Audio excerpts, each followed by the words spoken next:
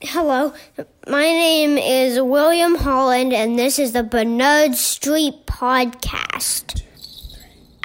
Learning about my neighbors. And the Bernard Street Podcast tells us about everything that is happening on Bernard Street. And in this episode, we are going to talk about solar panels and how they work. Not everyone knows how solar panels work. Solar panels collect the sun's energy, and it turns it into energy for the house that the solar panels are on. And one of our neighbors is putting those solar panels up right now.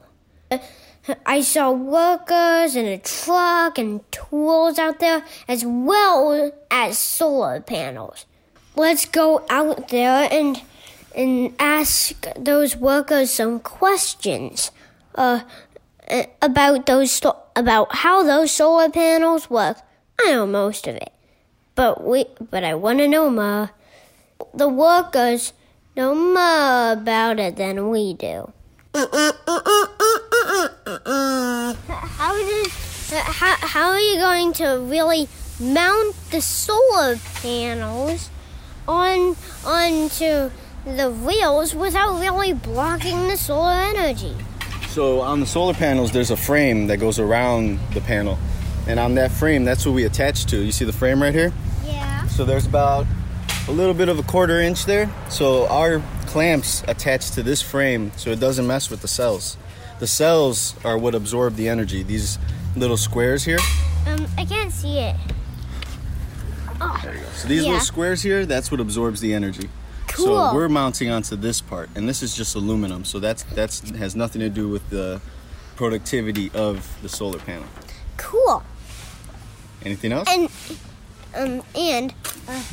How do the rails stay on that roof? So we attach the rails to the existing rafters that are in the attic. So when you go in the attic, there's rafters that are right up against the roof. I haven't seen those. But yeah, you won't be able to see those, but that's what we attach to. Every one of our flashing mounts attached to the rafters, and then those mounts attached to the rail that holds the solar panels.